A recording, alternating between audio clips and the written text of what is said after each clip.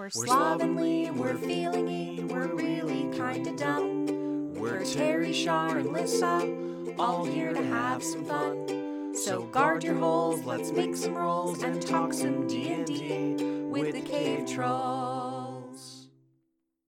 Hello and welcome to the Cave Trulls podcast. My name is Terry Smith. With me today I have Shar. Sharday, say hello.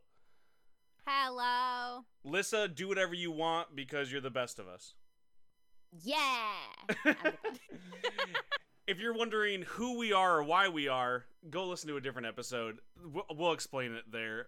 What you need to know is the Cave Trulls podcast is the only podcast that brings you all of the D&D news, and sometimes we talk about tabletop RPGs in other senses, and that's why I said that it's the only one. So if you're listening to another one, they're a fake. That's not the Cave Trulls podcast. Yeah, I was about to ask, are we sure? Have we done our I am research 100% sure.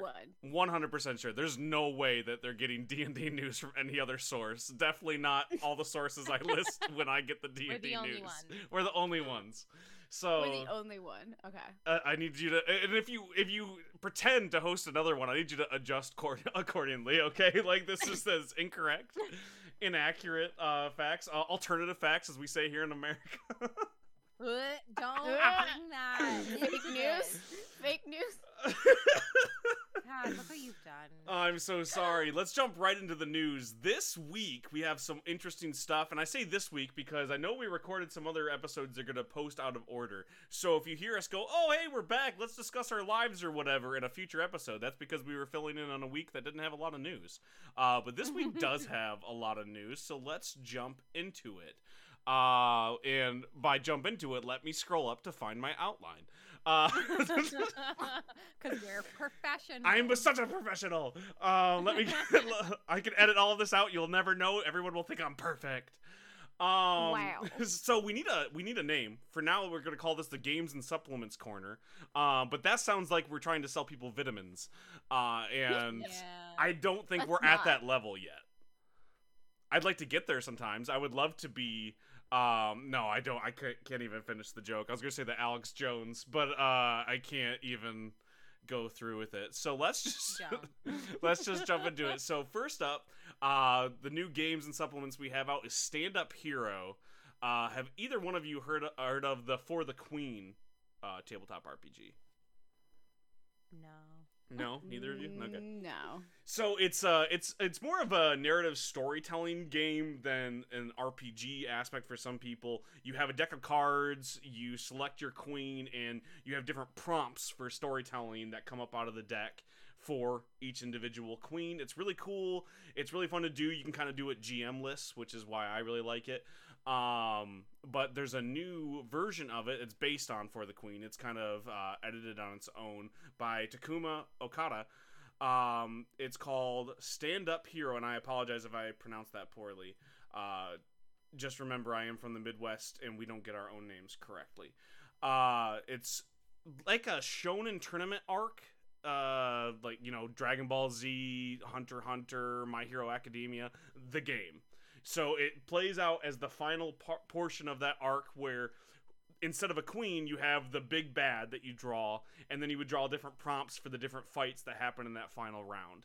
It's a lot of fun. It's a really cool version of that game, and if you like any of those anime, sometimes trying to get them into a TTRPG is difficult because they're so specific. That this is a really good way to go, well, this week we're playing the My Hero version of it, or this week we're playing Dragon Ball Z, and you can kind of create your own rules, and then you have the deck that you draw, and you base your villain off that. It's a really fun improv game. Do either one of you give a shit about For the Queen or Stand Up Hero? I think I am intrigued by your pitch of For the Queen in general. For the Queen's awesome. We should play it. And I also am intrigued by a game that is GM-less, because I'm always fascinated by games that are like that, and I've yet to play one. So oh, really? I would like to try, yeah. Well, let me tell you, we can play For the Queen this week at our D&D game. It's canon in the world, so we can play it there, and we can also play Reflections sometime just through text, which is GM-less, and it's basically an improv You game. can play with me? No. Include me. No. So I'm getting a lot of European, like, feedback, it sounds like. I hear an accent that's not American. I think is Yeah, how I we feel describe it. like you're being very racist against It's Europeans at xenophobic, the actually. moment. It's You're not xenophobic. inclusive. It's xenophobic. If we're gonna try to point out why I'm offensive, let's get it correct. From the non-American speaker. Let's go back. Speaker? Yeah, Is that really what you're gonna go with? let's get back into describing how easy it is to buy a gun from Walmart, like we did in the pre-show. let's just get into there, so I can get off this high horse. But yeah, actually, I would love to do that together. Maybe that could be something we do on like a bonus show too, because they're really quick. Oh yeah. You can play it with like under an hour. Ooh, that is fascinating. I don't know. I am never a short form person, so would I make it longer? Probably on accident. That's what happens every time I play Reflections, because it's meant to be like 20 minutes per round type thing, and I have a Reflections story that I've been playing for like 3.5 years. So That sounds like something I would do. The only one shot I ever tried to run with a co-DM, we were like, this is a one shot, maybe a 2 shot. It was 5 sessions long. So I'm not good at short form stuff. Just in any medium. Lissa, how are you? Anyone knows anything about me? We don't know anything about you, Lissa. How are you with like improv? Like I know that you've now GM'd a few times, and you play, you play a lot of D&D. When it comes to the improv, would you be able to not feel on the spot if we played it on the mic? Yeah, I can try improv. I haven't done a whole lot of improv, but I feel like D&D has prepared me for doing a certain amount of improvisation. I don't know how good I am. It's not the Like, same I as like a cannot- UCB there is class, no- right? There is no 100% guarantee that you will enjoy what you see and or hear, but like We should say it that as a was blanket there. statement for all of our stuff anyways. exactly. As Lissa's DM, I can say she's good at improv. Perfect. You have a voucher now that you can put it down.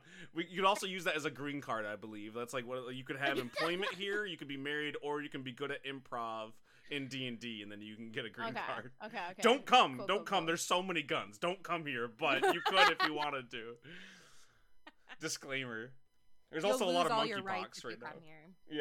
Yeah, there's no rights for anyone who identifies as a woman. anyone. So don't also remember that. Yeah. Or if you're born with a uterus as well, that's also an iffy subject. So just know that. Take that into account as you're trying to get your improv green We're card really here. selling it real good. Don't come. Like I don't know what else to tell you. Like just don't come here. Like I need to not sell it. Like don't do it. Like I'm trying to leave. Like don't come here. Anyways, on a better note, You're let's doing move a on to great the next job. one. Battle Zoo Eldamon is a new supplement, and this is interesting for 2 parts. Partly because I fell into this gigantic Digimon thread on our Twitter last week, talking about like how to play Digimon D&D, because a fan from the podcast asked.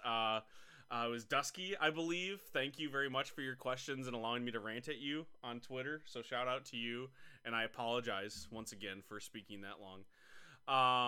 But Battle Zoo Eldamon is a monster collector supplement, kind of like Pokemon, with some Digimon splash, and it's for 5e, and it has rules for the new Pathfinder 2e. Like, it has both in there, so it could be used for either system, which is why it's notable. I thought that was really interesting. I haven't seen a lot. There's stuff that you can kind of tweak and add to make it work for Pathfinder or for 5e, but something that's being developed for both, I think, is fascinating.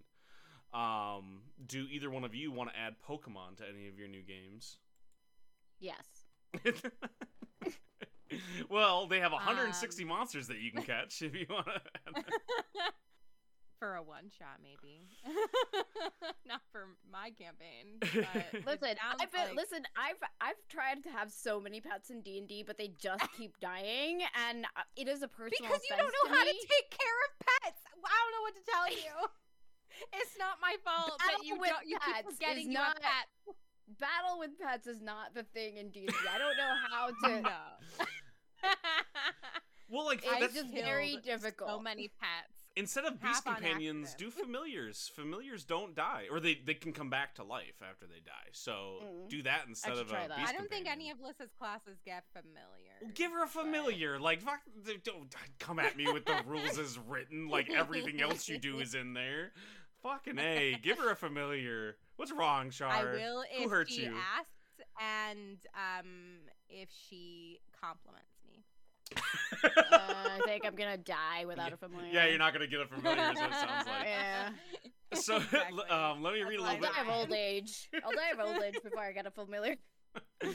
Not in the game if you play an elf. That's true. So this comes from Alex Meehan over at Dicebreaker. Eldamon are ancient creatures that manifest in a variety of forms, some being more fearsome and powerful than others. As an additional class designed for D&D or Pathfinder, player characters will be able to tame and command Eldamon. Some are able to train Eldamon, and it says mock battles, but let's be honest, you're going to have dogfights, straight up. That's what Pokemon is. Before employing them in full-on combat against serious threats. Other classes enable players to build a strong enough bond with an Eldamon to be able to use their abilities themselves, so kind of like channeling them in like some sort of spirit form, which is kind of cool. It kind of combines Pokemon and Digimon in there because every time the battle ends, your Eldamon returns to their like cute, adorable form, and when you go into battle, they turn into the big monster, so a la Digimon, like they digivolve into the Aw. bigger form, and as you level them up, they can get into bigger and bigger forms, again, similar to Digimon. So I thought that was kind of cool, the returning to the cutesy form, which is one of my favorite things about Digimon, is so you can just walk around with the cutie, like, plush thing on your shoulder, and then when you want to get into the fight, you have a big, terrible dragon with big boobs and a giant gun for some fucking reason. Usually also angel wings and a badass, like, sunglasses, but that's a different conversation for another time. So I thought about checking out Eldamon. I haven't bought it yet. I know it's very different than what I normally say, but it's because it's only on Kickstarter right now. Goes live August 27th. So go over there if you're interested. You can pledge. They're coming out with a hardcover, which is a thing that almost every Kickstarter is doing now, which is really cool. If you don't want a collection of PDFs like I have, get rid of that digital clutter. But go check out Eldamon. I'll put the link in the description. Do we want to add Eldamon to our game, Shar? If you do, I don't know how it'll go. We could certainly try. Everyone already has like a pet, so I would just probably I don't have a implement some of the pet. rules they have. Yeah, I said everybody almost. Like, the people that matter have a pet. Literally Yeah. everybody but me as a pet. We have a hellhound, not mine. We have a Weird. pseudo dragon, not mine. We have a monkey, not mine. It is not just a monkey. It is like a spider monkey mixed with a predator. It is like just hisses a thing, and we love her for that. Like part like the hissing is funny, but it also just means I don't have to voice act another thing, which is great for me because I'm terrible at doing voices. So like a thing that just makes a noise. So like if we were to introduce Eldamon and give them like the Pokemon persona where they just say their name, I'd be entertained by that, and I wouldn't have to make up a bunch of different voices. Flash Say forward Pika like over and 6 over again. weeks, I will have an Eldamon somehow. It won't even be my choice. I'll just have one. We They're need like, to "Oh, we I need to just get you a stumbled pet though. I think you're right. I feel like you're being left out. What would you be interested in as a pet? Oh man. What I would be interested would be different than what my character would be interested in. So I have to marry the two. Yeah, you got to think I about think- that. Yeah, I'll think about it. But the first thing comes to mind is a Pomeranian, Oh my god, that'd be adorable.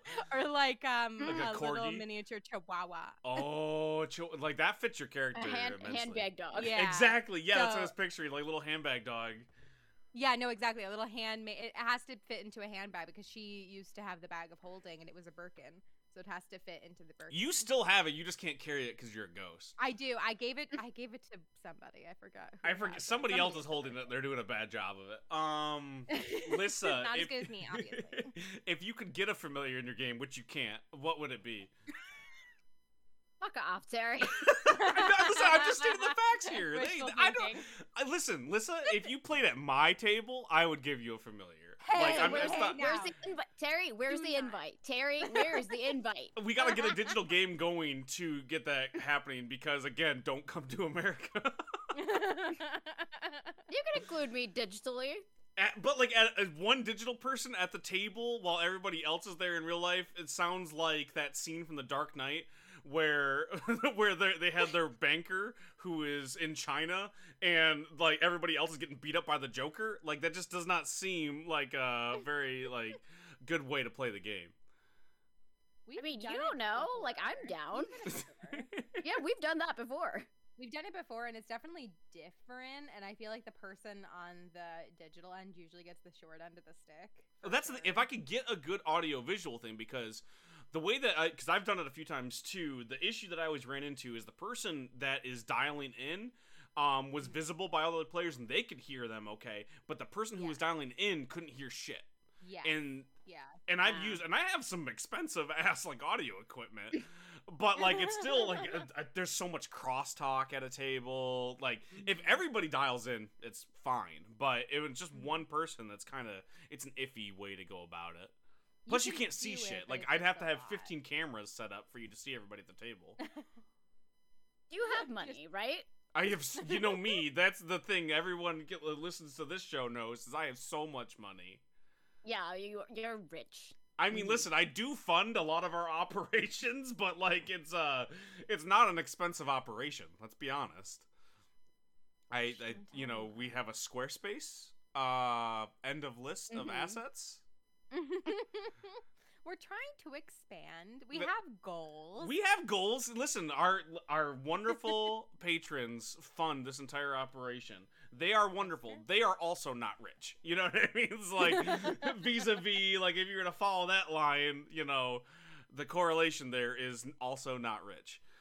So I feel like one of the priorities should become being inclusive to the person who is not in the United States and or not American. I disagree wholeheartedly, because listen, I don't know. I'd have to give you a familiar if you sat down at our table. It just sounds so hard to do. I know, right? Never give Lissa familiar. She can't keep it alive. Listen, if I had more time, Lissa, like I'm working on getting some of our other games up and running, but I just started actually working in my field, so the time is very minimal. If I do start another game that is digital, you will be the first invite before Shar, definitely. Thank you. Like, and that'll be the rule right now, is if you're gonna invite Shar, invite Lissa first. No. Yeah. Prioritize me over Sharday. I don't care about anyone else. Yeah. Age before beauty and all that. Oh, fuck off. Anyways, let's move it on. Okay, so getting past Eldamon, let's go back to that outline that I have so meticulously made. The Fallen Few is a biker gang supplement a la Sons of Anarchy for D&D 5e. I won't get into the nitty-gritty because I don't have a lot to say on this one. If you want to add a biker gang to your D&D game, it says it's using just the normal 5e rules as a supplement. So if you're in like a modern setting, maybe something close to the Spire, or I forget what it's called, from Dimension 20, Fantasy High, like something like that, maybe. Or if you're just playing like D20 Modern, but that's a different rule set, so I'm not quite sure. But if you want to add Sons of Anarchy, like combat with motorcycle gangs and hierarchy in different positions, you can add that. I'll put the link below. The next one is interesting for a couple of different reasons. Have either one of you heard of the Legends of the Five Rings RPG? I have. Oh my goodness, this is the first time this has ever happened, I feel like. I have not. I've been listening to the Asians Represent. Yeah, that's what I was going to say. I knew you were going to say it. I knew it. Yeah. So what do you have to say about the Legends of the Five Rings game before we get into the news? I don't know. They were very hesitant about it. So the setting of Rokugan, it has both like very good representation and some awful representation, as most Asian-inspired, like the Oriental settings, as they call it, or like the stuff that came from the Oriental Adventures, which just sounds so icky to say, from D&D. So much of that, like some of it is like, oh, we're celebrating this culture, and so much of it is appropriation or just straight up offensive. And Rokugan is I wouldn't say an exception to that at all. It has some better representation from what I understand. I'm just a white dude, but I have done some research on it. I have played Legends of the Five Rings. It is an interesting game, and it has a lot of different facets to it. It's got a card game, it's got a couple of board games in the setting, and it's had many different versions of the RPG. So take that with what you will. There's a lot of caveats there, but there's a reason why they talked it on that podcast. You know what I mean? Yeah. I mean, I I would try it just so that I could be able to make my own interpretation of it. 100%, I which feel is the like, reason yeah. why, like, I try not to like just shit on any game. It's difficult to create. There's gonna be issues there, and it's every game is only as good as your GM and your players. Like you Yeah. can make something good out of it, and like we don't use a lot of the more offensive aspects of D&D. They're still problematic. They still exist, but you don't see them as issues at our table because we don't use them, or we change them and adapt them as we go along. You know, we change with the game and with the world. The setting of Rakugan is no different. It's gotten less offensive over time. They've gotten way more Asian representation when it comes to designing the game as well. So each new version is a little bit better than the last. Does that mean that there's nothing in there? Probably not. Like, there's still probably issues there. The interesting part of this, though, is that they're adapting the rules and the setting to just straight up be a 5e game now. So it's no longer going to have its own, you know, bespoke dice system and customized rule set. It's going to be a 5e supplement, probably still its own technical system, but based on the 5e rules and licenses. So I that's something that I wanted to bring up. I had never seen that before. The game that was its own, that semi-successful. People have played Legend of the Five Rings. It's not Call of Cthulhu big, but it's still like, you know, people play it. And now they're just going, well, you know, if you can't beat them, join them. It's now 5e. That is the part I wanted to talk about. What do you two think of adapting a game that was semi-successful to just now it's 5e? I think I can't really speak on the mechanics because I'm not a game designer, so I don't know. I don't know like the intricacies of adapting old systems to newer systems, but from like a marketing and like mass appeal standpoint, it is kind of a smart move because 5e has been so successful. D&D 5e is like the benchmark tabletop role-playing game right now. It has the largest like fan base, so if you want your content to be seen by people in the tabletop role-playing community, making a 5e supplement and adapting it even adapting like a one that people already like and then bringing it to a huge audience like those who play 5e is a smart move, I think, from a marketing just standpoint, and to get like the stories out there and to get the game out there. I think it's a smart move, but mechanically I don't know if it would work because I can't speak to that, but I think it's a good idea to get the word out there. Yeah, the exposure element of like more people playing your game, put it in a system that people play, right? Like that makes sense. Yeah. Like I completely get what you're saying. Like if you want to expand the license, because that's something that the Rakugan setting has been good about. Like Legend of the Five Rings has touched many different aspects of nerdom. Like I said, the RPGs, multiple editions, different board games in the setting that have been successful. Fantasy Flight has put out a card game as well that people like. It's expansive, and if you want more people to care about that world to buy the other products, put it in 5th edition because people give a shit about 5th edition, right? Like that makes sense. Lissa, what about you? What do you think about the transition? I'm iffy. Like, I get it from a marketing perspective, but also I want to advocate, like, if you have a system that is made for the game itself and you're already, like, if it's like a working system for the game itself and it's different than any other game, like, that's its unique selling point. That's its originality. So why, on the other hand, why would you want to change it to another system? Because that's just more work. Why wouldn't you want to just focus on the system you do have, elaborate on that, and make that better? Is sort of where I'm coming from. But that's because I always want to like focus on the unique things about games. So that's where I'm coming from. Like it makes sense from a marketing perspective. Like, oh, bigger player base because it's easier to access because they know how it works already. Right. But that's just like, that's also almost making it into a monopoly of the D&D system, which is not perfect in any way, shape, or form. So why not try like something new, which they supposedly had already? I don't know how well it worked, but if it was semi-successful, then why not try to improve on that, unless they found themselves in like a hole where they were like, well, we don't really know how to fix this, or it wasn't working or something like that. I can't speak to that, what was going on behind the scenes, but I would have hoped that they would focus on, their system and honing that and making that better, because again, D&D is not a perfect system. Right. And so like there's a couple of different minds of it. So when it comes to the mechanics, different is good when it comes to having like a wide audience, right? Like, oh, we can try different types of dice systems. I play a lot of games with a lot of different dice systems. However, different for the sake of being different isn't always good, right? There are systems that I think, in my opinion, and a lot of people's opinions, work better than others. There's no objective, right? But there still is a subjective feeling of like, hey, I like rolling this d20, I don't like rolling d10s, say, right?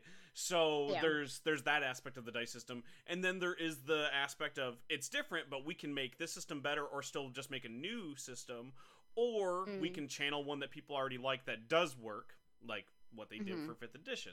So there's both of those. I agree with both, right? Like, the setting is important, and that's what they try to sell, so they can sell the other products. So moving it to a system that just works better for a bigger player set makes sense.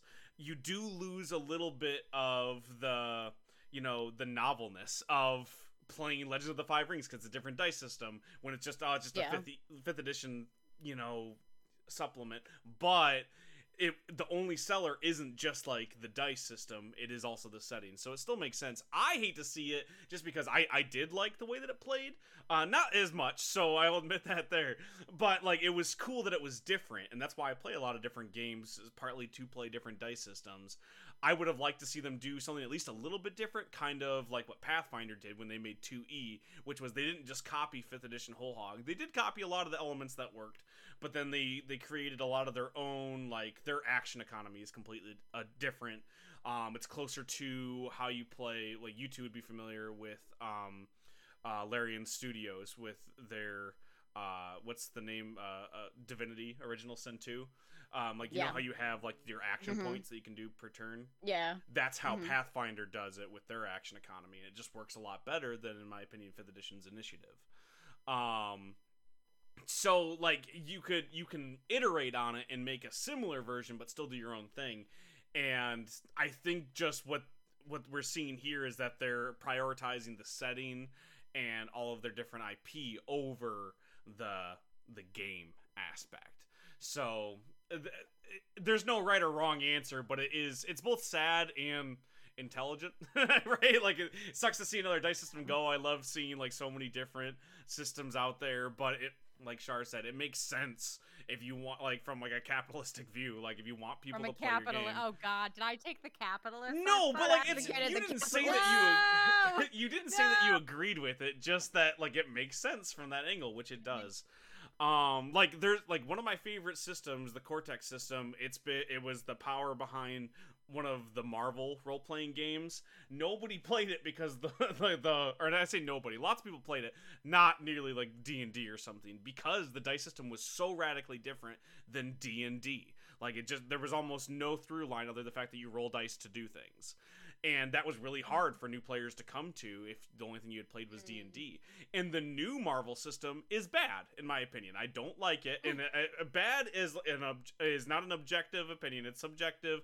People still spent a lot of time making the system, so it's no knock there. I don't like it, so I probably shouldn't say it's bad. I think it is bad because I don't enjoy playing it. And it is a lot closer to something like D&D, but it still doesn't work very well. So it doesn't necessarily mean that it's going to be good or bad. It's just interesting. I just had never heard of a game going, you know what, we're not going to make our own. It's kind of like when Sega went out of business when it comes to making platforms. Like the Sega Dreamcast flopped, so they're like, we're just going to put our games on Nintendo shit now.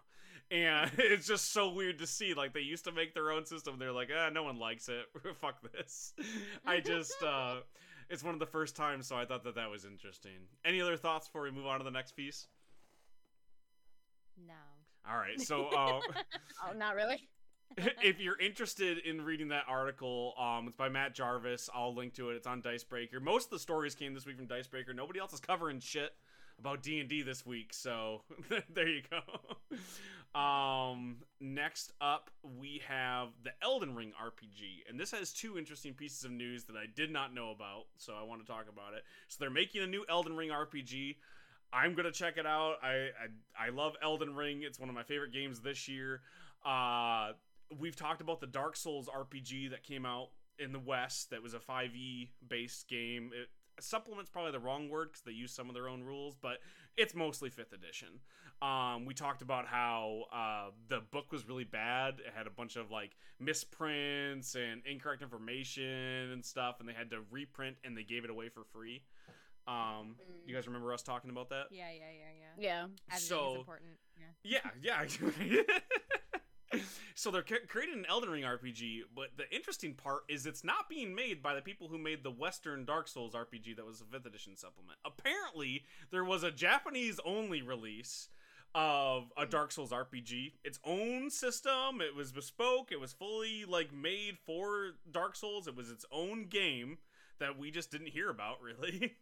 And that company is creating the Elden Rings RPG. Ooh. And this is getting a Western release. So this is fascinating to me. I didn't know there was another Dark Souls RPG. I need to hunt it down. My kanji is very bad, and I don't know anybody else who really speaks Japanese or can read it. So I'm gonna do my best to find a translation of it and see if I can muddle my way through it. But I'd love to try it.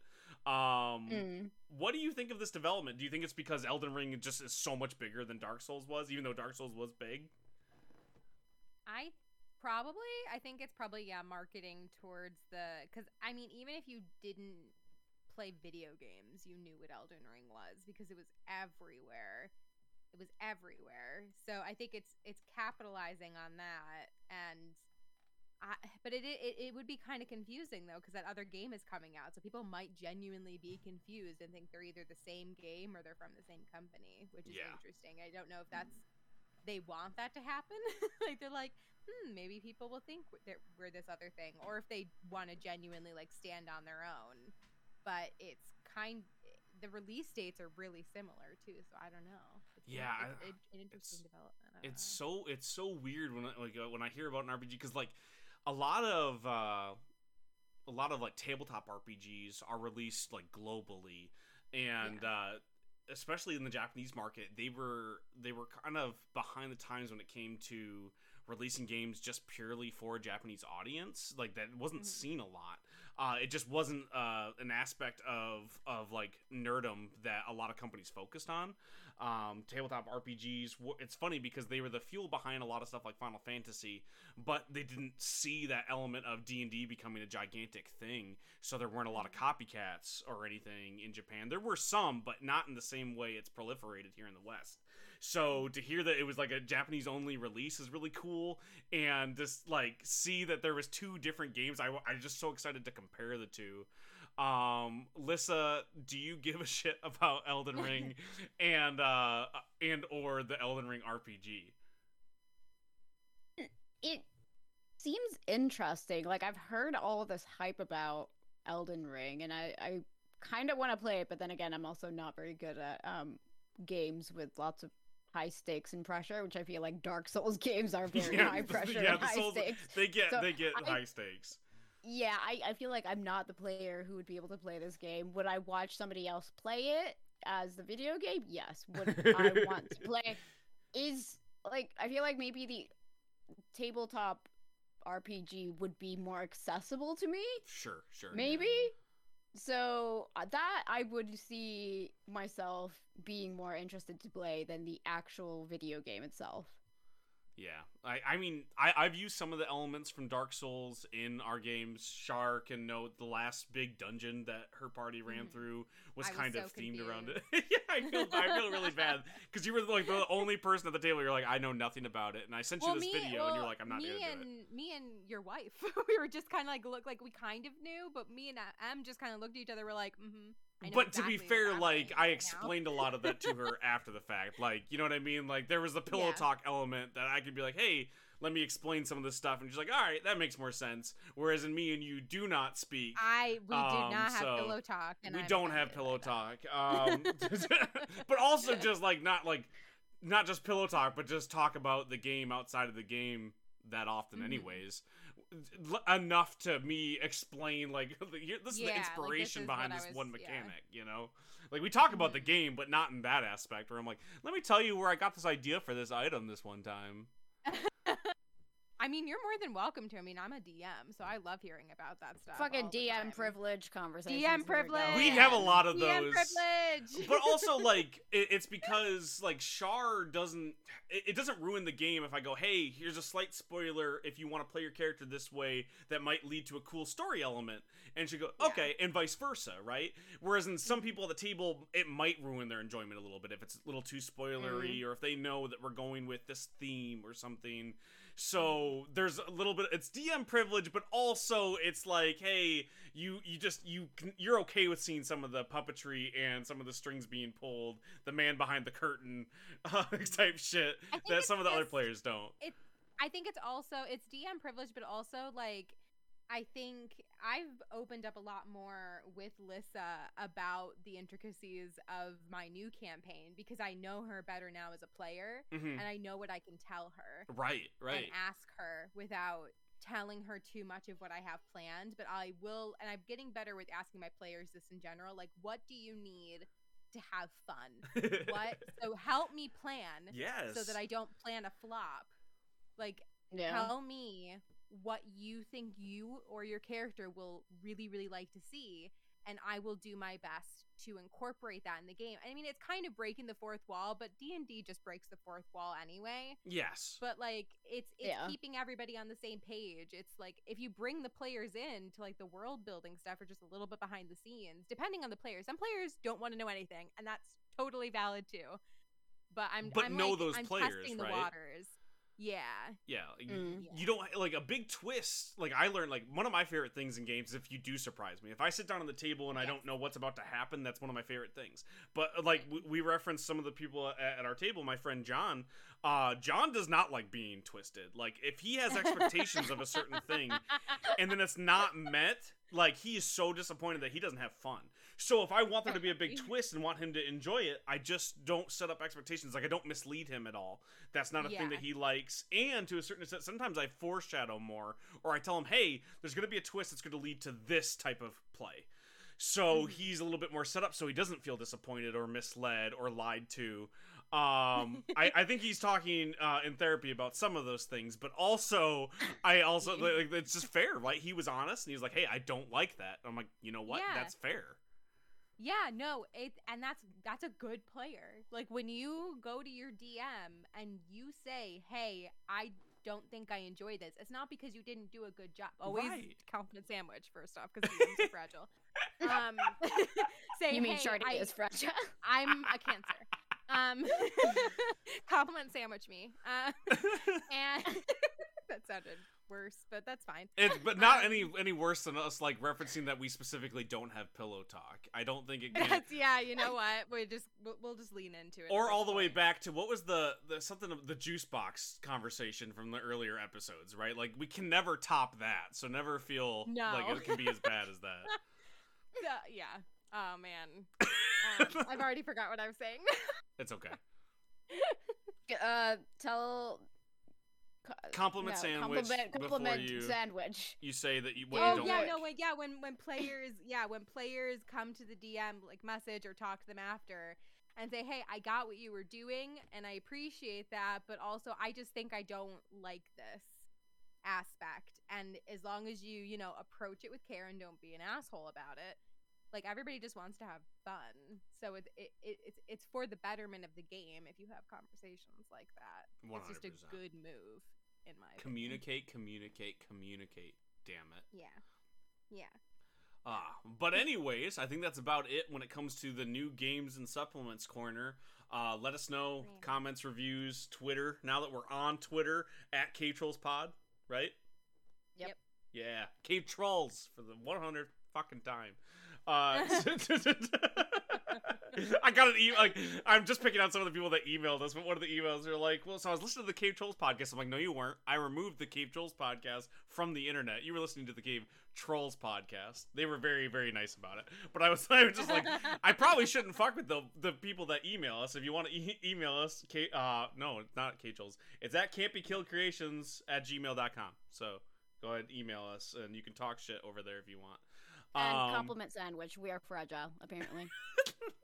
I am fragile. Char is fragile, damn it.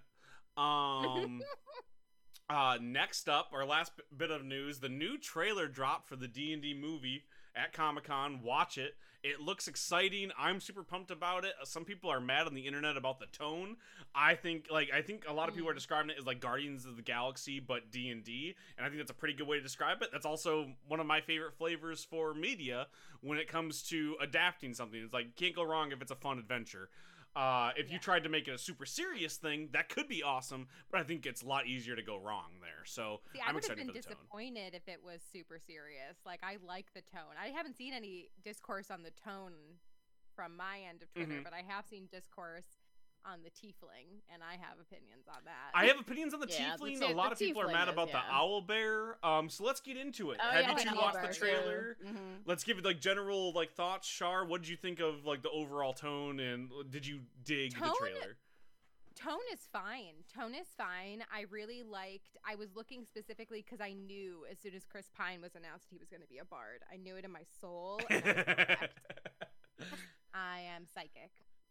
Also, it's just really good casting, in my opinion. Chris Pine is great. Chris Pine as a bard is just the thing that I think we all knew in our heart of hearts. We all knew it, and like if you and I mean, I think it's just personally, I don't think I would have seen it if he wasn't in Into the Woods as the prince. And now he's just a bard. Did you like Into the Woods? Great. Like as a side note? Fuck no. Okay, I was like, I thought that was terrible, but.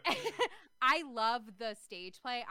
We could talk about it on the after show, but so I won't get too. I think they wasted shown the it cast. to me. Yeah. That's how much she loves it. I have seen the stage play. No. So I love Into the Woods the musical. I hate Into the Woods the Disney movie. Like they're two completely separate things. 100%. They just wasted such a good cast. Like when they announced the cast, I was like, "Oh, this is gonna be awesome," and then that movie was bad.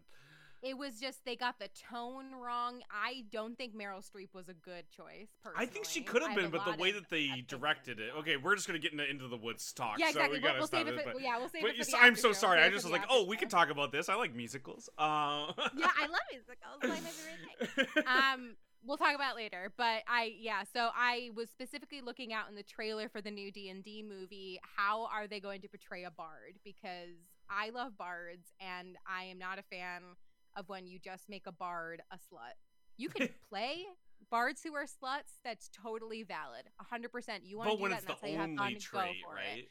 But so when it's the only way that they're portrayed, that's when I have a problem with it. And I was really worried that the movie was just going to do that because it is such a in community meme at this point. Yeah. Not that it's funny. I don't think it's very funny. But again, I'm fragile.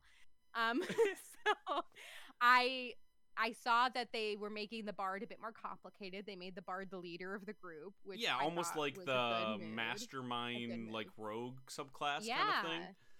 I liked that a lot, and like they showed him a little bit with a lute. I liked that. I love Roger Jean Paul. Is that his name? He's from Bridgerton. Yeah. Roger Jean something. He as a paladin, great casting. The casting is phenomenal. Hugh Grant as a villain looks fucking rad. I was so excited. That blew me away. The tone, amazing. If you've watched any of like the stuff from Comic-Con and Hugh Grant answering D&D questions, it's the funniest thing you will ever see. I recommend. He knows nothing about what he's in, and that's the best. He doesn't, and it's amazing, and we stand. One of my the owl bear stuff, I don't give a shit about because it's a 5e thing. It's a 5e. Like if you're gonna have fun. You can have a druid turn into an owlbear. It's okay. So in the trailer, the druid turns into an owlbear, and people think that's how she was using her beast shape, is to turn into an owlbear, when an owlbear is technically a monstrosity. And like that's fine opinion to have. But also, she could have just been doing polymorph too. You don't know. Could have been polymorph. Could have been a potion.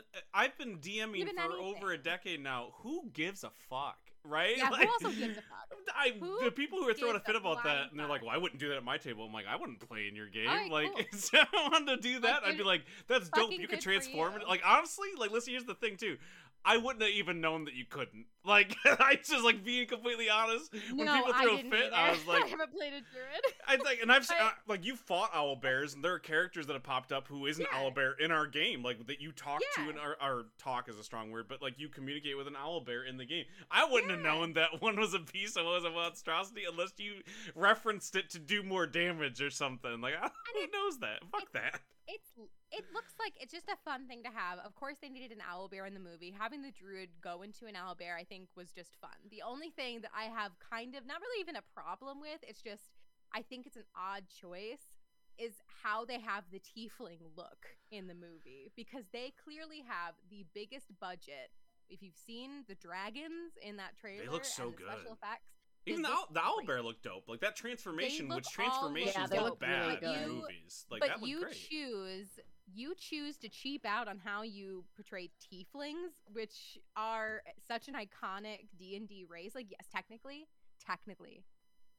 tieflings can be flesh toned. I understand this. It's in the book. Yeah, I don't know But if it's that's not- cheap though. I don't know if it was. I think it was just like their I think it's interpretation for lazy. that character. No. I think it's lazy. No, because I think it's hard. It's just like speaking of someone who's like you know too. You've done stage stuff.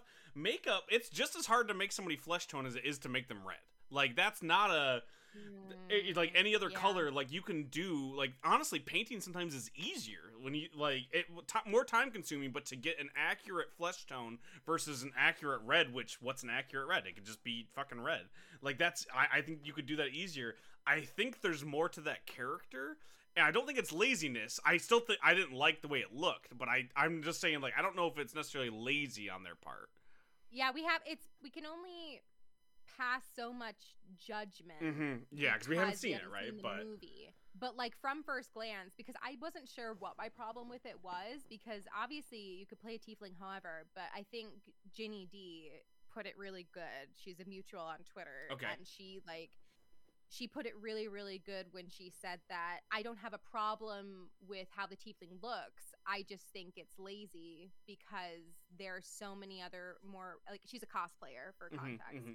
As a cosplayer, she plays tieflings all the time, and she like does the makeup and stuff all the time, and she's just like, there's so many fun things you can do with that specific race, and you chose not to. And then when you look at the party as a whole, they are very humanoid. Like, you didn't choose any fun things to do. You don't have a lizard folk, you don't have a colorful tiefling, you don't have an aarakocra, you don't have, like, they're all very humanoid. Which was, I don't know if that was for budgetary reasons. I don't know if that's just a choice that I don't know how they made that choice. Nobody can really say. I'm sure the movie looks really fun, and I'm gonna go see it, obviously. But like, the one thing was like, why didn't you make the D&D party way more colorful? Because when I think of D&D how I know it, it's very saturated. It's colorful. It has many different cool races in it, but the movie looks very humanoid. Yeah, go ahead. It also depends on the world that they're in. Like, this might not be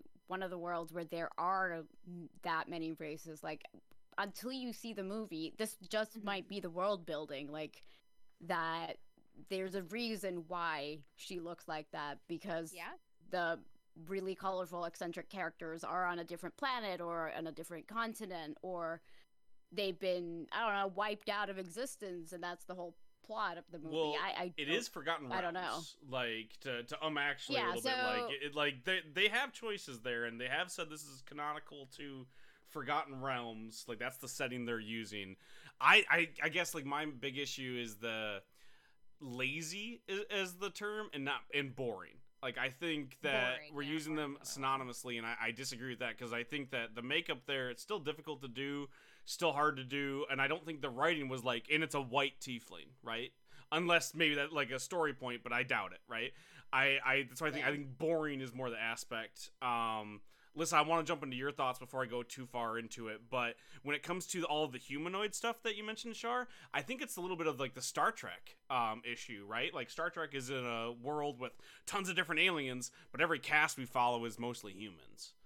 And it's the Hollywood relation, right? They're like, oh, well, if it's a green ogre, no one can relate to him. Like, well, that's not true, but that is the old Hollywood right? As the tiefling because she's mostly human. Exactly, right? Like, you want to see that. It's why, like, when they adapt any sort of tokusatsu, Super Sentai stuff for American audiences, they're like, well, we gotta make sure you can see the face, because how can you relate to a character of the mask? I was like, I don't know. Children of the 90s have been doing it. So I disagree, but there is that Hollywood aspect. They're like, well, we gotta make sure everybody looks like somebody human so they can relate to it. So there's that. There's also, you gotta think of the other side of it, which is, maybe like they want representation that isn't just white people, and if you turn if you just start changing all the minorities to aliens or fantastical races, there is a little bit of an erasure when it comes to the audience. Oh yeah, for sure. I thought about that too. Right. But like the druid is, from what we see, a white woman. It's a white lady, right? So, right, exactly. So erasing any of their minorities, like Roger Jean Paul is a mixed race person. I believe another party member is also Michelle Rodriguez, right? So two. I'm sorry, two more. Yeah, exactly. Yeah, and you have of the actor I don't know the name of. Justice Smith. Oh, yes. Okay, yeah. So you have a bunch of POC people in this movie, which, again, awesome. I change one so of the much. white kids to a red tiefling, damn it. Like, it's not, I feel like... Yeah, just put the white... We already have it. We have Chris Pine. We're fucking fine. We're fine. Just make the tiefling fun. But also, I will say that there's probably more to it than that. You have a younger actress when it comes to the tiefling. Makeup is hard. And they have to sit there for a very long time. Like, you think of like Zoe Saldana, like hating how much makeup she had to wear when it came to Guardians of the Galaxy, because she had to sit in the chair for like 8 hours straight. Like there's some difficulty there when it comes to that we have to be cognizant of. If Lord of the Rings can do it, I'm not saying it can't be done. I'm just saying you have to have some empathy for the actress, because it's a difficult thing to sit in that chair for that long. So there's other caveats there. Also, I guess, are we sure she is a tiefling? Yes. Okay. Yeah. That was one thing I wanted to ask before we went too far. I made the assumption. Yeah. I was like, Horns tiefling, and I think I saw something on a poster, but... Yeah, I looked into it because some people were saying, "Oh, she just looks like Keyleth from." She does kind of look like Keyleth, but Keyleth, like, the different thing. And Keyleth also has her antlers that she wears all the time. So people are like, "Oh, is it Keyleth?" And the horns aren't real. But then I think in a press release they named the character as a tiefling, and everybody's like, "Oh, yeah, no, it is a tiefling. Oh, but this is odd." I also like all the people that were like, "Oh, they're just copying Keyleth." I was like, I think that just might be the one druid that you've seen. There's Keyleth, like, if you look at just like her stat sheet, like if you're looking at her character sheet, is a very tropey character. The way that she's played is not. The way that she's written is not. But if you just go off like her aesthetic, it's like, that's a lot of druids. Like, she did not copyright that. Like, no. But a lot of people have only seen Critical Role stuff, so that's where they jump to. Also, my last point before I ask for Liz's opinion, because I feel like I've been talking. You're all good, man. And I want to know her opinions. The last thing I read is that Critical Role actually has a cameo in the movie. I know. I'm really excited about that. That's really cool. And smart. I'm so smart, excited. by the way. Super We want to get into the capitalistic sense of it. We're talking about, like, get 5e in there. That's you got a whole, like, army of critters that are going to go, if they weren't going to see that movie already, they're obviously going to go see it now. What a good move. All right, good Lisa, what do you think of the trailer? I am looking forward to it. I think that it looks super promising. I do like the fact that it is about thieves, and it's not like your I don't know what a stereotypical, like, adventure party looks like, but it's not like it looks like it has a promising plot that's not just every other Hollywood movie that's been known to man. And I do like the fact that they have the humor, which, okay, maybe Guardians of the Galaxy had humor, and the Marvel movies are like a combination of action and humor, and they did it first.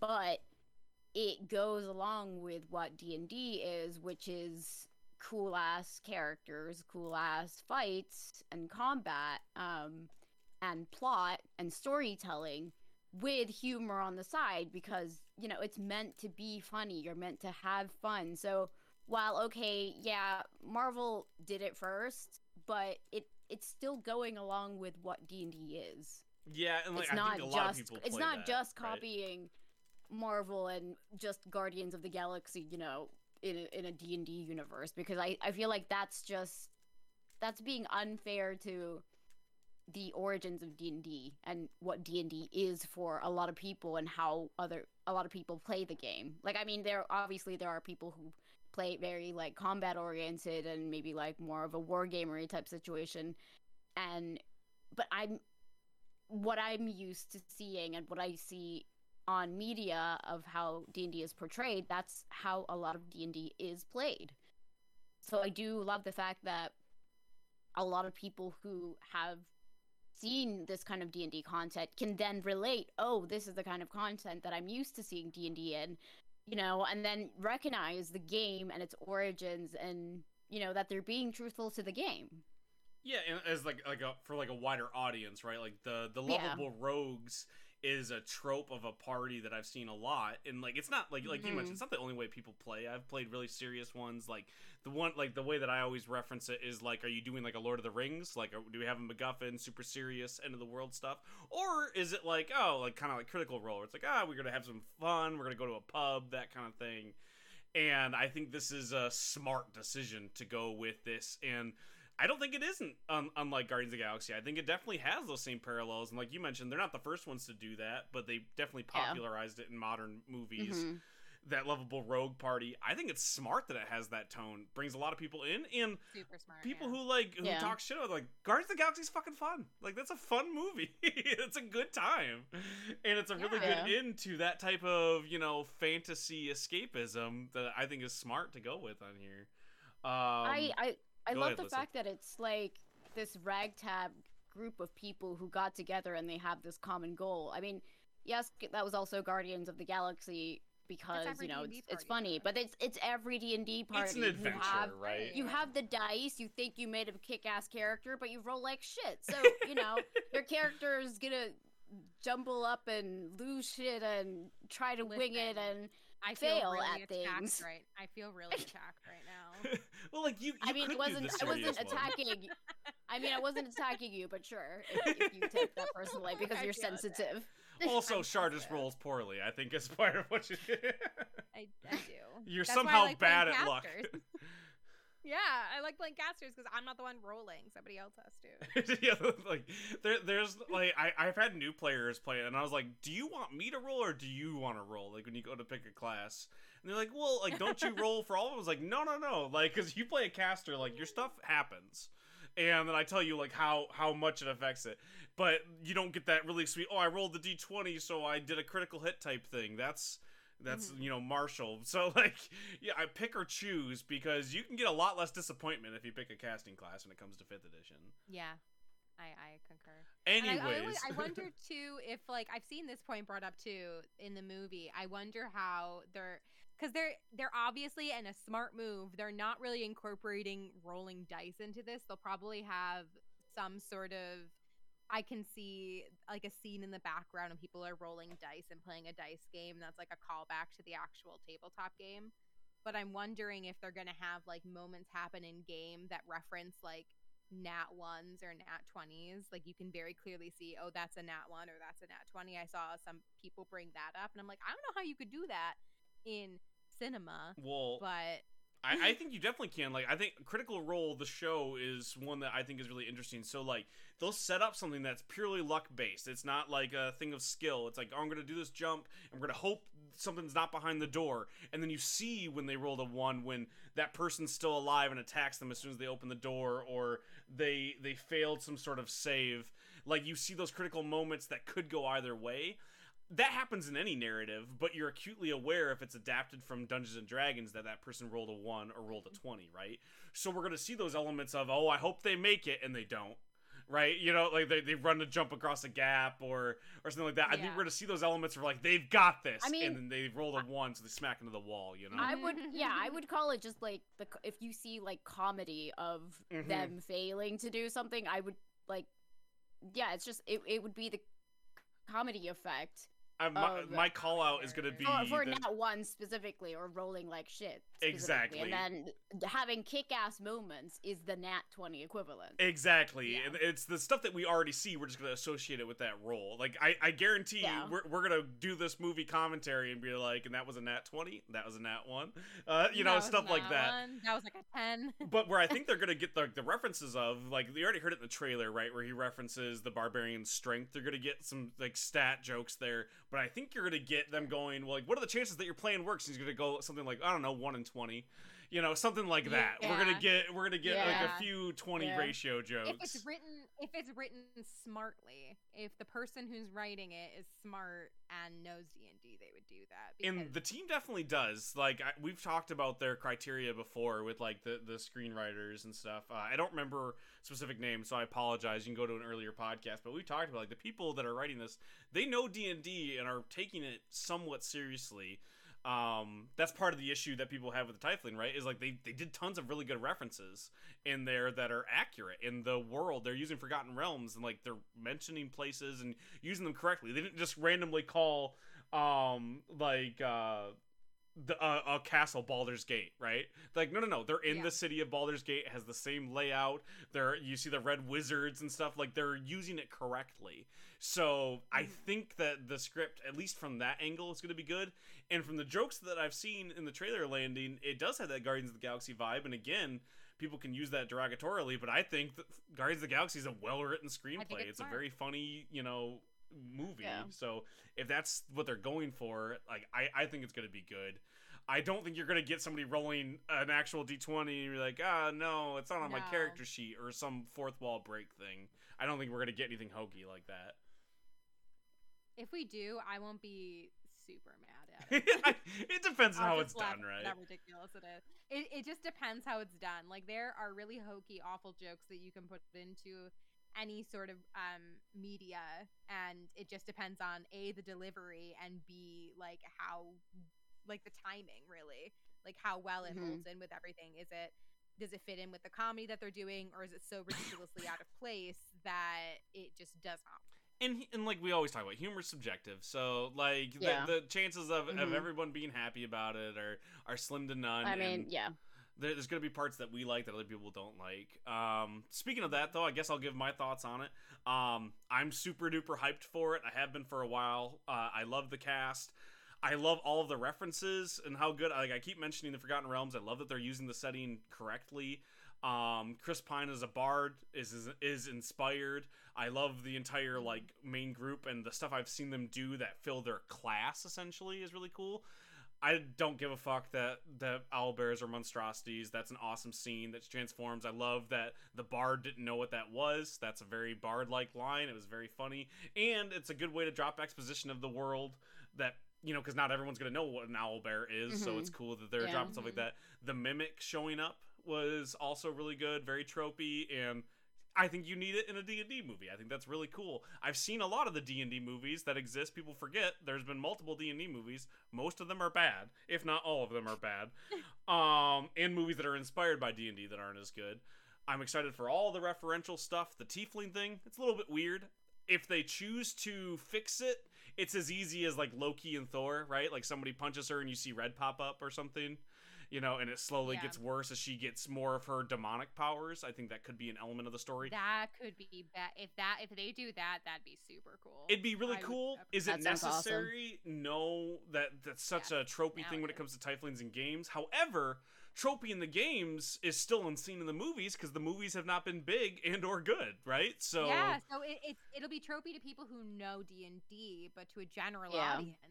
And tropey to an audience that knows D&D could be cool to see on the screen, right? Like, even though I've seen that a million times of, like, the tiefling's actually demonic, like, that might be cool to see on screen. So I'm kind of excited for that.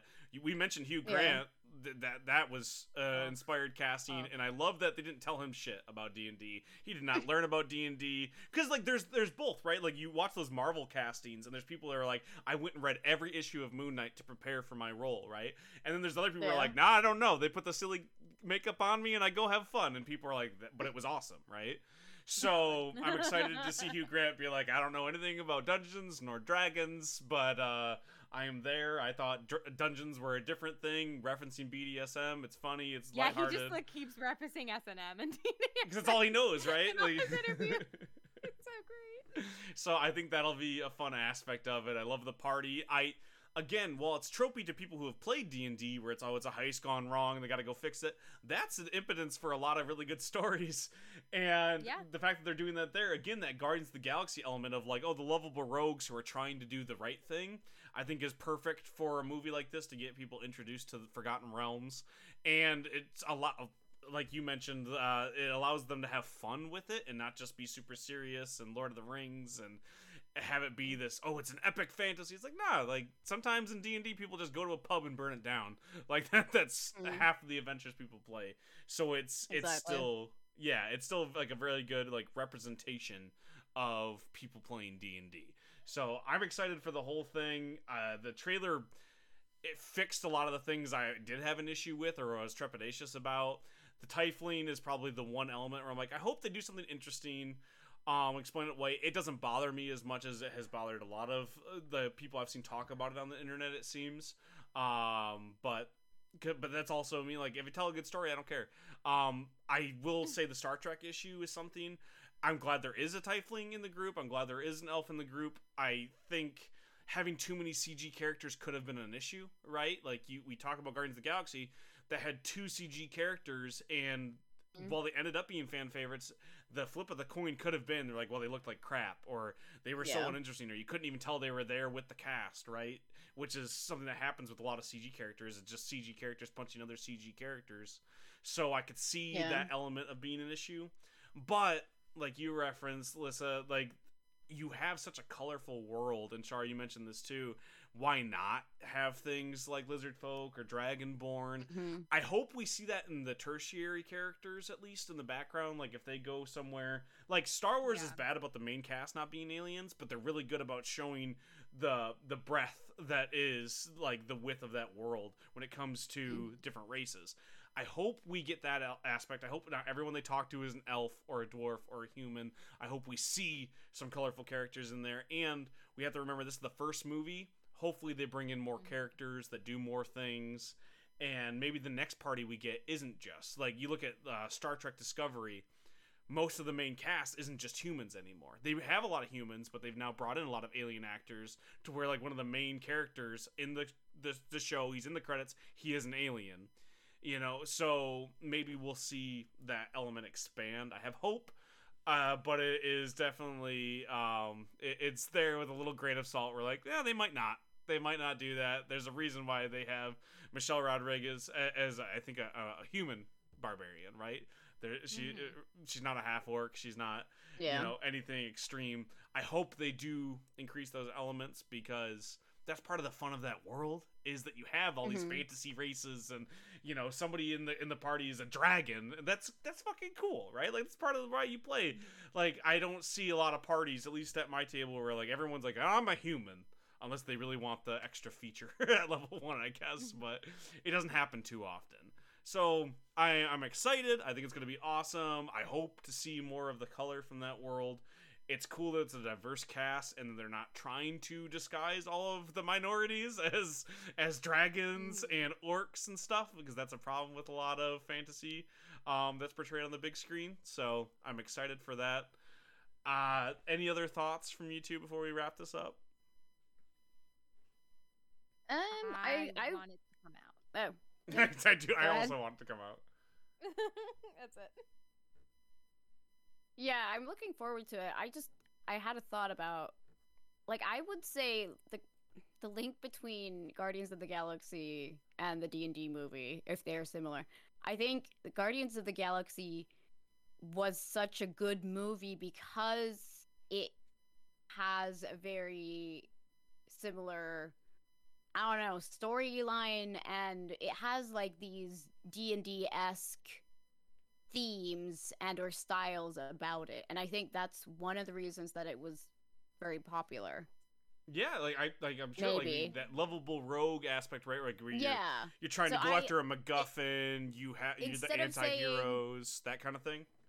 Yeah, so instead of saying like, oh, they're making another Guardians of the Galaxy movie, I would claim otherwise. I'd say Guardians of the Galaxy was such a good movie because it has so many similarities to like a typical D&D game that we see on like media. And that's why when you see the D&D movie, you're like, oh, that reminds me of Guardians of the Galaxy, because yeah, they have similarities, but I wouldn't say that they're necessarily copying each other. They have similar themes and ideas, and that's why, or that's maybe those are like something that makes a good movie. Those are themes or motifs. That's closer to what I would agree with. Is like, no, Yeah. it's a good movie because it's a good movie, and people who get mad when like these movies aren't super serious, like those people that are like, oh, like there's just too many jokes, it's just like Marvel. I'm like, well, don't watch it then. Like, if you want to watch a super serious movie, go watch Batman versus Superman and go enjoy that. We're not taking away from that. I like my Marvel movies to make me laugh sometimes, and I like my D&D movies to make me laugh sometimes, and Guardians of the Galaxy isn't a good movie just because it's funny. You know, it's a good movie because it has a little bit of everything. And like you're saying, like that has a lot of elements from D&D, and I agree. And I think that having it have those elements is going to make it mass appeal. Like people are going to flock to this because they're like, oh, it's also funny. Like, you don't have to be a nerd. Like, you don't have to like dragons. It's a fucking fun movie, and that's going to make us happy, and it's going to make a lot of other people happy, which means we're going to get more Dungeons and Dragons movies, which makes me extremely happy. I also think now that you both pointed that out, that I have seen, this is way back in ye old days of when I was still on Tumblr. Ooh, I Tumblr stories from the Tumblr. Stories from the Tumbles. I remember seeing on Tumblr around the time when Guardians of the Galaxy came out that people were legitimately comparing Guardians of the Galaxy to a D&D party. It's because that role / class based like storytelling. Yeah, you like got the they're Bruiser, just like Guardians of the Galaxy. Exactly. Guardians of the Galaxy is every D&D party is basically what they were saying. You have the rogue, you have XYZ, like you have everything, and I'm that unlocked like a core memory when you guys made that comparison. I'm like, oh yeah, no, people have been making the comparison to Guardians of the Galaxy to D&D for a while. But it's any screenplay that has that class-based distinction, because that's what D&D is. Like, you look at any heist movie, you got the tech guy, you got the face, you got the bruiser, you got the mastermind, you know, etc. and so forth. Like, it has those D&D elements, but D&D also takes those elements from those. You know, it's not as disjointed as people want to think. They just don't. A lot of people who like D&D don't love movies, and vice versa. There isn't always that Venn diagram that there is for us. So it makes a lot of sense to make those comparisons to something like that. So when people are like, oh, like it has to be one or the other, it's like, no, like you mentioned, this comparison has been there for the entire time. Like the whole time it's been around. Why do people have to be so mad if something is like something else? Like, sometimes the most original idea is bad. Yeah. And, like, I get it. I do get it, because I think we're also, I mean, I don't want to get too off topic because I know we're almost out of time, but I think it's worth mentioning that people are experiencing sequel and reboot fatigue. Mm-hmm. So we're in an era of media where everything from TV shows to movies are either sequels or reboots or some combination, or like franchises like Marvel. People are desperate for original content. Every person I talk to, and I bring when this subject is brought up, comes to the same conclusion of, we just want new stories. And that is completely valid. So I don't know if people's criticisms are coming from that, like, hey, we don't want another Guardians of the Galaxy, we just want a new fresh movie. And I think this is going to be a new fresh movie, you know, being an optimist about it. But I think maybe some people's criticisms of it not having original ideas might come from that. Like, I also feel this. I think I hate that most movies that come out now are just sequels or franchises. It drives me nuts. But I disagree that most movies are. I think those are the ones that people hear about. Like, you look at anything from A24, right? Oh yeah, they're Blumhouse. blockbusters. Yeah. Yeah, but anything of those, the blockbusters are that. But that's kind of always been the way that blockbusters are. Like, people who like get mad about it, I go, well, there's tons of movies that come out every year that are unrelated to Marvel, unrelated to the blockbuster franchises, that are just as good and valid and people can go see them. Both can exist and both do exist. I think people get frustrated that they don't get that same type of recognition, you know? And I can understand that. They don't have as much marketing. They don't have as much money. And they also don't have as much screen time. Like A24 movies, yeah, they're in theaters, but they're not as long in theaters as they are, like Marvel movies are in theaters for months. Right, but movies are there for 1 month. But when you have like Martin Scorsese going, "Oh, they're ruining cinema," and then you have people going like, "Well, I think Green Knight was the best movie of last year." Though both can be true, I guess, but I don't think they are. Like, I think that you can like those movies and want more of those, and people can also like going to see Marvel movies. That's like saying, "Oh, like everyone's eating bacon cheeseburgers, so I can't go to a single place without saying, oh, I don't want bacon on my cheeseburger." Like, no, you can. And there are plenty of places you can go to get your cheeseburger without bacon. They're not ruining it for everybody else. And the people that are like hungry for more original content, go watch that original content. Like, you don't have to yuck somebody else's yum to find something that you like, you know? I mean, that's true, but there's also, like, I could go on about this. There's it's a good conversation. Like this. Yeah, it's a good conversation to have, because it's like, it's mostly just because the whole, like, studios who have the most amount of money, they're making these movies because they make money, and they're throwing all their money at it, and they're throwing all their marketing at it, so that some people just genuinely, I think, don't know that I mean, they know that the movies and TV shows exist, but because they aren't being pushed that content by ads or anything, they just fade into the background, and it's just a systemic problem in Hollywood. But they're still being made, right? Like they are, mentioning Green Knight. Green Knight didn't not get made, right? It wasn't Marvel big, but they still made the movie. Green Knight is also not original. No, I agree, but it's still like it's an art house film. It's doing a lot of things that you wouldn't see in those. So I can use a different example. I don't know. What? Give me a movie that was awesome that you're worried you're not going to get more of because of Marvel.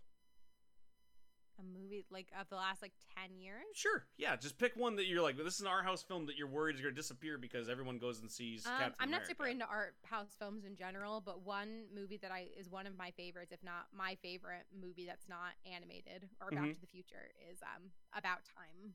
Okay, About Time. I okay. love the movie About Time. I don't know if I know it off the top of my head.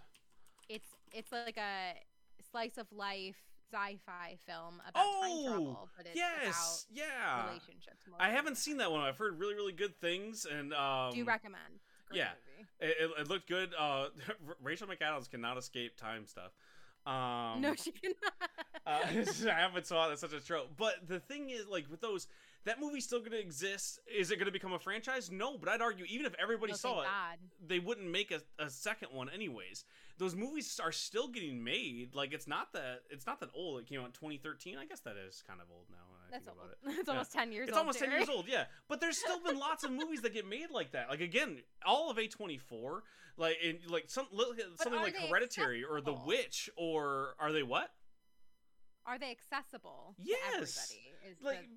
Because just because it's not marketed and it's not in your social media, it doesn't mean it doesn't exist. The fact of I think it's more of a problem of what movies people want to see. Like you scroll through Netflix and you look at all the movies that there are. If you recognize something that you've seen an ad from, are you more likely to click on it if it's like a blockbuster? Probably yes, because they made so and so money because it was popular or broadcast by every news company in the world because it was a big hit. But are you going to watch some movie that may or may not have been shown at the Sundance Festival because you didn't go to the Sundance Festival and you don't give a shit about indie films? If you're not in the film industry, probably not. It has a picture. It looks like it's one genre. But if it's not your genre, are you going to click and watch it? Probably not. But you can still find that if you want that, yeah, right? It's there. It exists there, but you are less likely to click on it because, again, they don't have the budget to market it, or they're not being shown by, news media sources or whatever. But, I feel like the content is there, but it's so saturated that people don't know what good content is. And the way that Netflix and these other, media on demand shows maybe show the content or like categorize it. I don't know. There's a problem with the system rather than a lack of good movies 100%. existing. Yeah. It is 100% a systemic problem. It is not like the movies are not being made, that original scripts are not being written. It is that there's a systemic problem in like how movies are made. I could go on about it. Yeah, and I can agree with that there might be like the lack of like marketing breadth, right, when it comes to everybody hearing about those. But I disagree with the idea that we don't get these awesome independent new original ideas because Captain America is being made for the 4th time. No, I think that they exist, but the market is just so oversaturated because everyone and their mother has a film camera and can make indie movies, and there's so many people now who are making movies and posting them. But they're on different places. So you have stuff on YouTube, you have stuff on like, I don't know, in different places. They're on Hulu, and they're like you have a paywall. They're behind paywalls and stuff like that. So in a way, yes, there's a lot of content. Is it accessible to everyone? No. Right, and I can agree with that. Not everything is in movie theaters if you don't have the budget to show it in movie theaters. Yeah, I just like when people get mad that there's more sequelitis, like you don't have to watch those movies, and I don't agree with the fact that because those movies are getting made, we're not getting original ideas. Like I don't read a lot of superhero comics these days, and there's less money and jobs to go around into comic books because they're either Marvel or DC or they don't exist, right? Like that's how it works. But I still get tons of independent comics. I still, because that's something I want to find. I don't just want to read about Spider-Man. I want to read about some other character that's completely new and original. I go and seek and find that out and can find it for myself. And I'm not mad that superhero comics exist. Would I get more of those independent comics? Sure. So I guess there's that, but it doesn't mean that it's superhero comics' fault. You know what I mean? Like because people like bacon cheeseburgers, I'm not mad that there's way more burger places around me than falafel, even though I would love if there was multiple falafel restaurants, and there's only one, which is fine, but they're expensive. Like it's just the idea that we always have to like blame the thing that's successful and why the other things are not successful, I think is unfair and unnecessary, right? Like I like Captain America, so I'm biased, right? I'm excited that I get all these Marvel movies. But when people go, it's ruined cinema, that's like, you're wrong. There's still really good movies, and you can still watch those. Martin Scorsese can suck it. Right. And but like, and I think wrong. I understand when people are mad about that. That's like, it's like when people are saying like, the only true stories are like the classics. It's like, well, I disagree. And so when you get into this mentality of, it's super saturated, it's like, for who? By whom? Because you don't like it, so it's super saturated to you. I like it, and I know a lot of people like me that like it, so you're telling me I'm wrong for liking it? Because it's subjective. So I just think there's more nuance there, like you mentioned. Like, no, there is an aspect of losing like marketing so people don't see those, so they don't get the same due. I get that, right? But when people are mad that they exist because it means something else they like doesn't exist, I disagree with that. It's like, no, get that out of here. You can still go watch Green Knight, and you can go watch About Time. It's on HBO. Still not original. It's alright. It's not. It's on Stars. No, it's not original, but that's neither here nor there when it comes to fully original. There's no such thing as a completely original idea. So.